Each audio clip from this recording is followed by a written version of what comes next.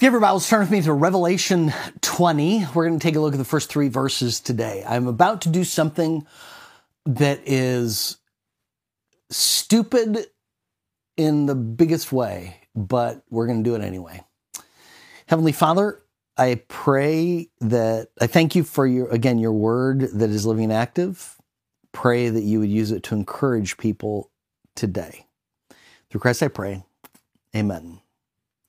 So a couple of devotions ago, we began to talk through some of the message of the book of Revelation. I introduced it in the first chapter by talking about how it is a revelation of and from Jesus Christ. It is to John, first of all, and then that first century church through John, and then to the rest of us as well. We shared some basic assumptions that we need to carry through this study to understand the book of Revelation. One assumption is that many people have taken different approaches to the book of Revelation, and we need to allow grace in that. Some people have been more literal. Some people have been more figurative. The most important thing, we must be united in the fact that we believe that Jesus is coming back. The book of Revelation is very clear. Jesus is coming back. It's very clear we need to live being ready for him to return any day. We need to give lots of space for people to disagree about the margins. We also said one of our assumptions is that the book of Revelation is intended to be understood. It is a revelation, an uncovering of and from Jesus Christ. Any approach that makes it difficult, or I shouldn't say difficult, but makes it something that people would shy away from, completely distorts the point of the book of Revelation. In fact, verse 3 in chapter 1 says, "Blessed is the one who reads, who listens, and who applies, who does, who acts on these things." The book of Revelation ends in the same way. Don't add to or take away from the prophecy that you've read here.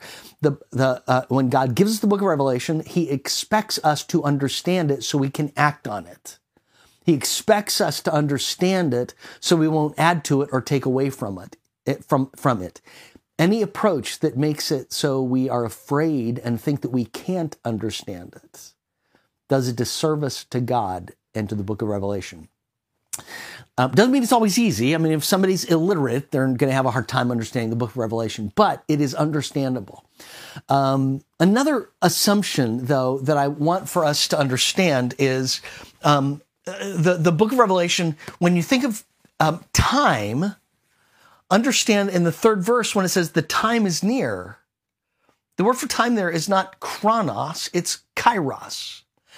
It's not saying, look at your calendar, look at your watch. It's saying, understand the message, understand the era, understand the season of what we're talking about here, and be ready. Act on it as a result. Okay. Another thing that I would have us understand is implied this already. The book of Revelation is first written to John, which means any interpretation that says John couldn't understand the book of Revelation, that the book of Revelation is lost on John somehow, I think does a disservice to the book of Revelation. Every generation of follower of Jesus Christ, every generation of Christians believe Jesus could return in their time. And I think that's appropriate. I think that God wrote the book of Revelation with that intention so that we are always ready for his return. One final assumption that I haven't shared so far.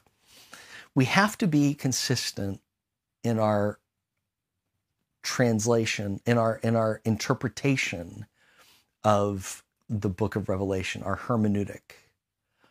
One of the reasons, in my opinion, people get messed up in understanding the book of Revelation is that they have an inconsistent hermeneutic, interpretation. What I mean by that is this. They'll say, oh, it's all this figurative language. Therefore, what I can understand as literal, I'll make literal. And what I understand as figurative, I'll make figurative. So, since they can understand numbers as literal, they'll make all the numbers literal. The 7 lampstands or the 144,000 or whatever. Those are all the thirds and the numbers of days. Oh, those are all literal because I can understand a literal day. On the other hand, what they can't understand locusts and beasts and whatever, they'll say, oh, those are clearly figures. That's, in my opinion, that is a really sloppy approach to exegeting the Bible. You allow the text to define the text. The best way to understand the book of Revelation is to allow it to interpret itself. And there's no reason to believe that just because something, I mean, it's so filled with figurative language. Just allow it to be figures. My Greek professor used to say, read the book of Revelation like a movie that's unfolding, like you would any other piece of literature. And just allow the movie to explain itself rather than trying to superimpose your newspaper articles or, your present day, historical people into these different pictures. One of the problems that people have with the book of Revelation is specifically with the numbers. We use numbers as figures all the time, but not as much as they do in the first century. And they use apocalyptic language more than we do as well. But, we say, we read the scripture, and the scripture says, he owns the cattle on 1,000 hills. And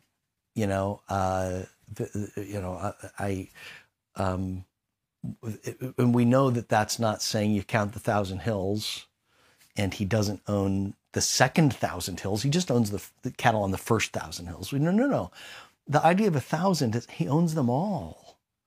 You're not limiting them. He owns a cattle on 1,000 hills. It's just like, wow, an enormous number. He owns them all. And the same thing in the book of Revelation, and certainly the same thing here in the 20th chapter, is a good example of where people get tripped up with numbers. We talk about prime rib. There's a kind of a number. What do you think prime rib? Well, you don't think, well, there's a tertiary rib, there's a third level rib. No, prime rib, it's the best rib, it's the prime cut.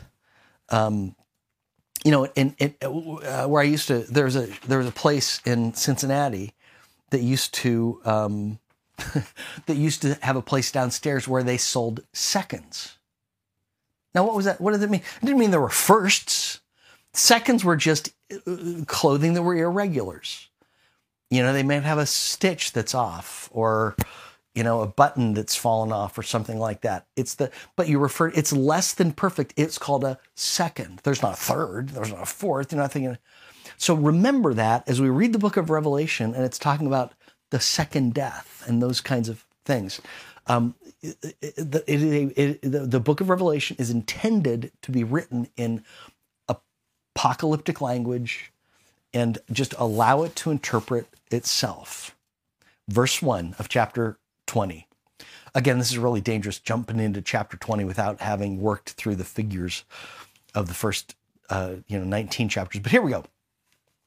John says, "Then I saw an angel coming down from heaven, holding the key to the abyss and the great chain in his hand." Okay, so to understand the context, you have to look at associations. The angels, we've seen, if you read through the book of Revelation, the angels are the God people. They're on God's side, coming down from heaven. He is a heavenly associated guy.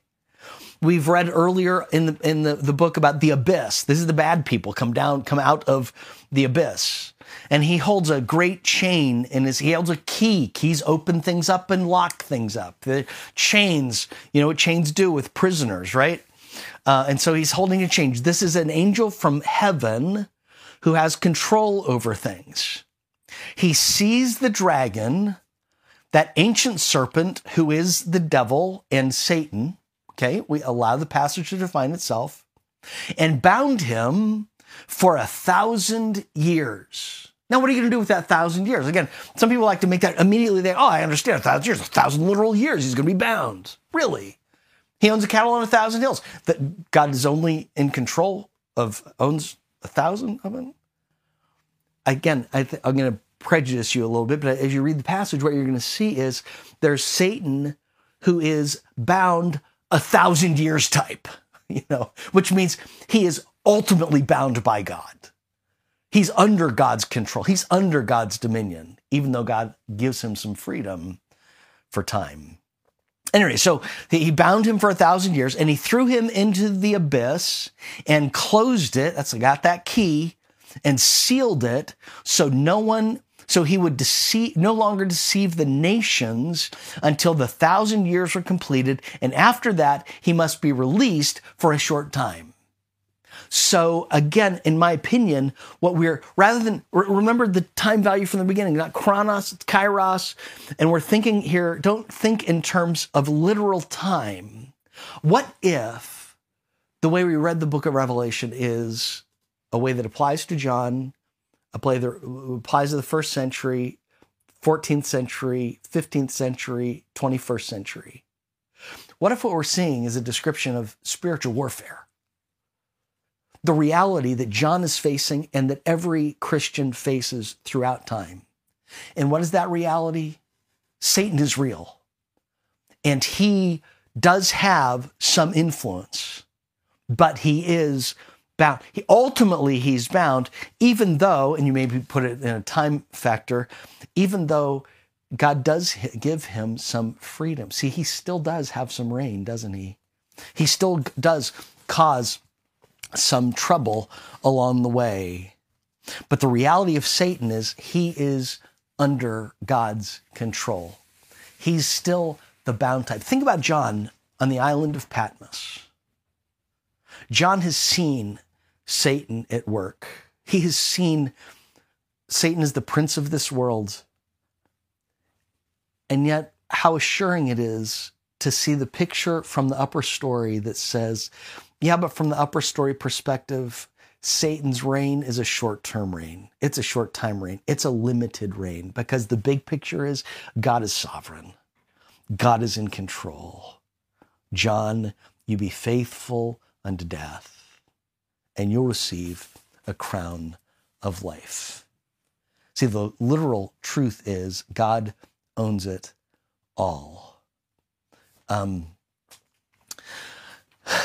Verse 3 there says, and after all, he must be released for a short time. Think about the Gadarene demoniac that Jesus approached one day. Bible says that he's been out there in the Gadarene area, the Gadarenes, and he's possessed by demons. Whether it's 1 or 100 or 1,000, we don't know. When Jesus asks him his name, he doesn't give him a name, he gives him a number. I'm Legion, he says, for we are many.